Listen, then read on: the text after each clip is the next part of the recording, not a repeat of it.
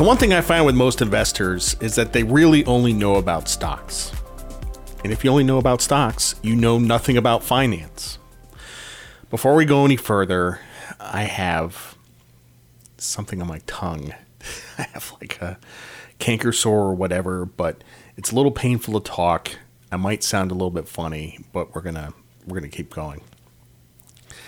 So if you only know about stocks, then you know nothing about finance. But if you know about bonds and options, then you know everything about finance. So let's talk about bonds. I would say that 98% of investors know nothing about bonds. Absolutely nothing. Maybe they know that bonds go up when interest rates go down. Maybe some people know that, but that's about it.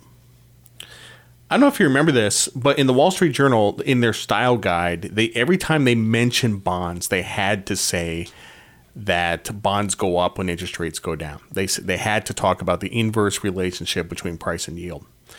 And it was the most irritating thing of all time. It was like every time I read one of these articles, I'm like, you got to be kidding me.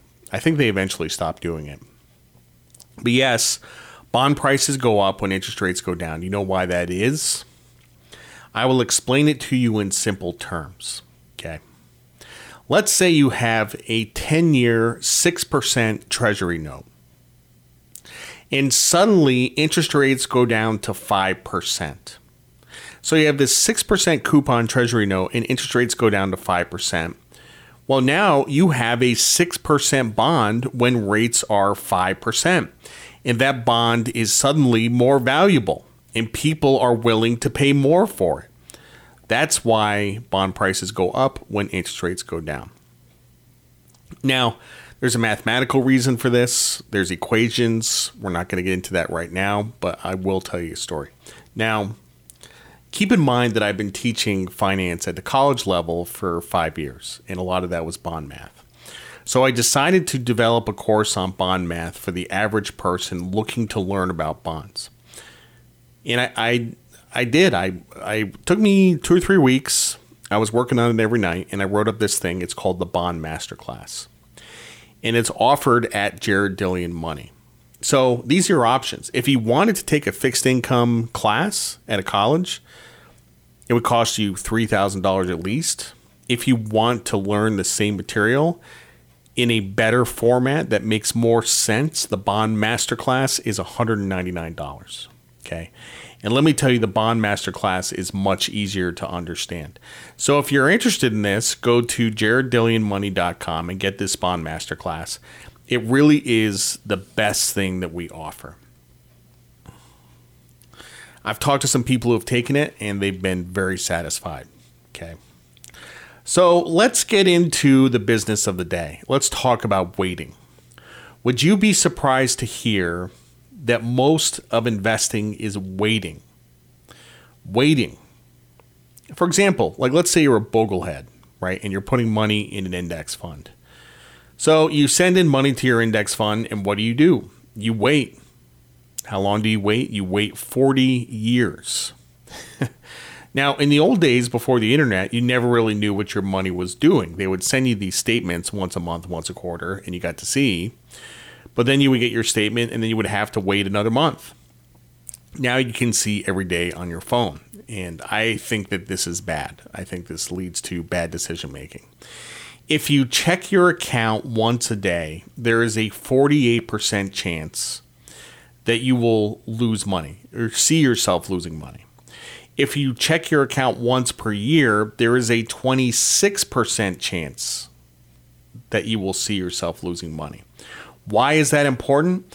Because people make stupid decisions when they get negative feedback. And if you're constantly getting negative feedback from your phone or your computer, you'll sell your index fund and then you'll stop compounding instead of being in the market and waiting. You spend 1% of your time trading. You spend 9% of your time thinking and 90% of your time waiting. I say that all the time, but I'm saying it again. What am I doing right now? I'm waiting. I am waiting.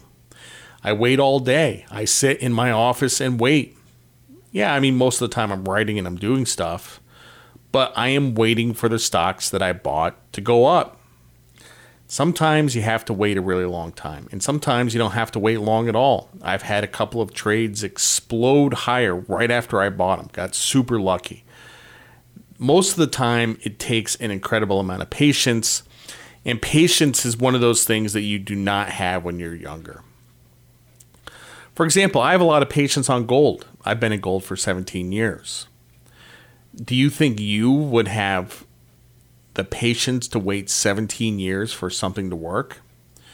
I mean, there's a lot of ups and downs over the course of 17 years. I mean, it's a little bit of fun and it's a lot of heartache, but it's kind of like a marriage. Now, that's me with gold. Most people go through this with the stock market, like right now. If you have $800,000 in an S&P 500 index fund, you now have $640,000. The market is down 20%. And that's a big deal. That's a big deal. That has a lot of effects. I mean, that causes people to reduce consumption because they feel less wealthy. I mean, that's a really emotional impact on the market. So you started with 800,000, now you have 640, and you have to wait for the market to come back. How long will you have to wait? Well, now keep this in mind. If the market goes down 20%, now it has to go up 25% in order for you to make your money back. And the stock market does occasionally go up 25% a year, but that's a pretty big year. So it's probably not going to happen in 1 year. It's probably going to happen in 2 or 3 years, and you're going to be waiting the entire time. You know, drawdowns are tough. How many years did we have to wait after the financial crisis before stocks got back to the highs? I'm not really sure, actually. One of the things I've noticed about waiting is that it cures a lot of mistakes. Okay, so you buy a stock, it goes down, and you should have sold it, but you didn't. It keeps going down, and now you have a problem. Well, if you're willing to wait, one of two things is going to happen. It's either going to go to zero or it's going to go much higher.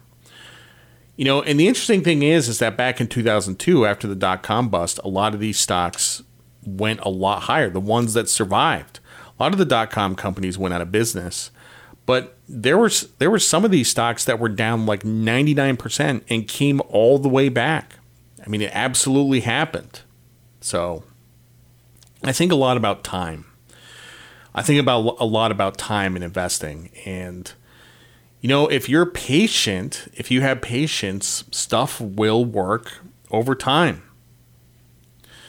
And this is really, you know, the way I feel about this, it's really true with real estate, okay? Because I would make the argument that people create more wealth in real estate than anything else.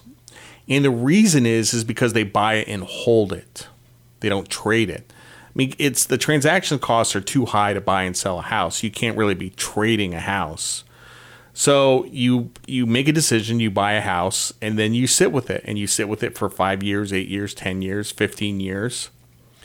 And over the course of that time, over the course of 10 years, the real estate market can go up a lot. And it's not on your phone. You can't check the price every day, although I guess you can now with Zillow.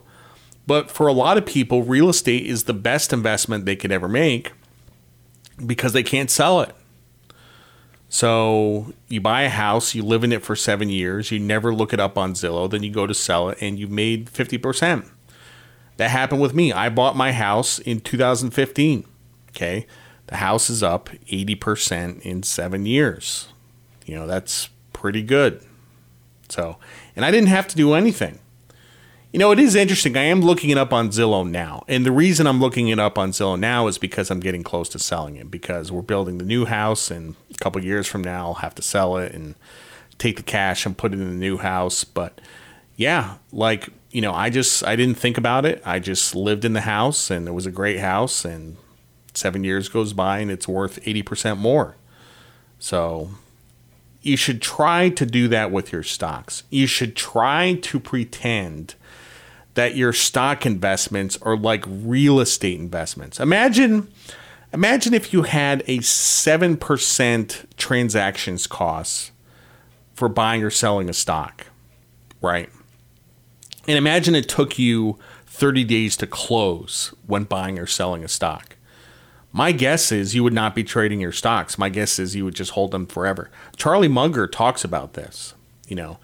Charlie Munger wishes that there was no liquidity in the stock market, that you couldn't trade and people would just be forced to hang on to stuff.